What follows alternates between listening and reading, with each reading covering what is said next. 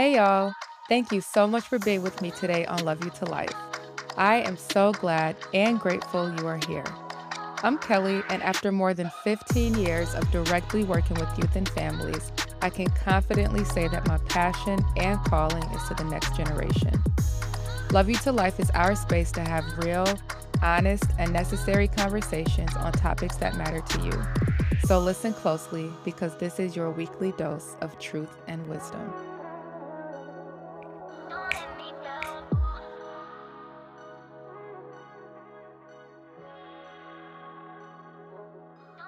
We all know how at the end of every year, many people begin thinking of how next year will be different.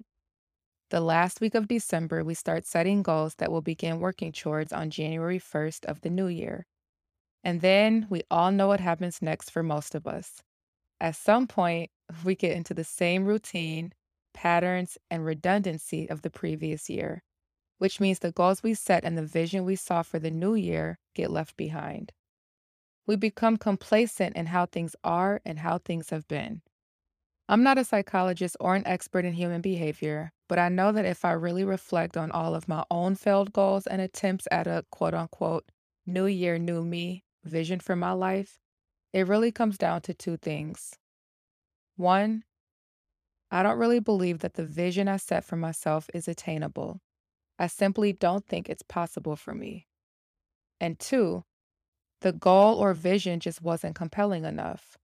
There wasn't anything captivating me enough to really dig down, get committed to it, and stay committed to it. At some point in 2021, I realized setting goals is proven to work and it works for some people, but it just hasn't really worked for me. So instead, the goal that I would have set for myself, I'm going to go beyond that goal and think about the core reason for the goal. I guess it's basically asking myself, why is this goal important? How will achieving this goal make me feel? And how will it change my circumstance? And then based on those answers, I identify what I'm truly seeking. With that, I set a focus word for myself. This year, my focus word is restore. Over the last 5 years, I've really neglected my health as I put the demands of teaching and the deep care of my students ahead of myself. I've lived with the consequences of that since about midway through my first year of teaching. That's 4.5 years of persistent and chronic stress in my body. I feel like most people just accept living with stress because so many people do. It almost feels like a badge of honor. But I truly believe we are not meant to live like this, and I simply decided that I wasn't anymore. Restore means to bring back, to reinstate, or to return to a former condition. And so I'm committed to making drastic lifestyle changes that move me towards complete restoration.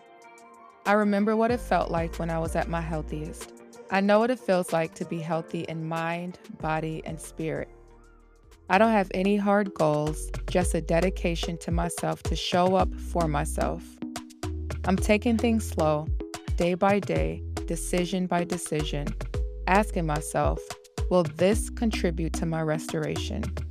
Will this decision contribute to my total and complete healing in the least amount of time? Or will it contribute to added stress in my life?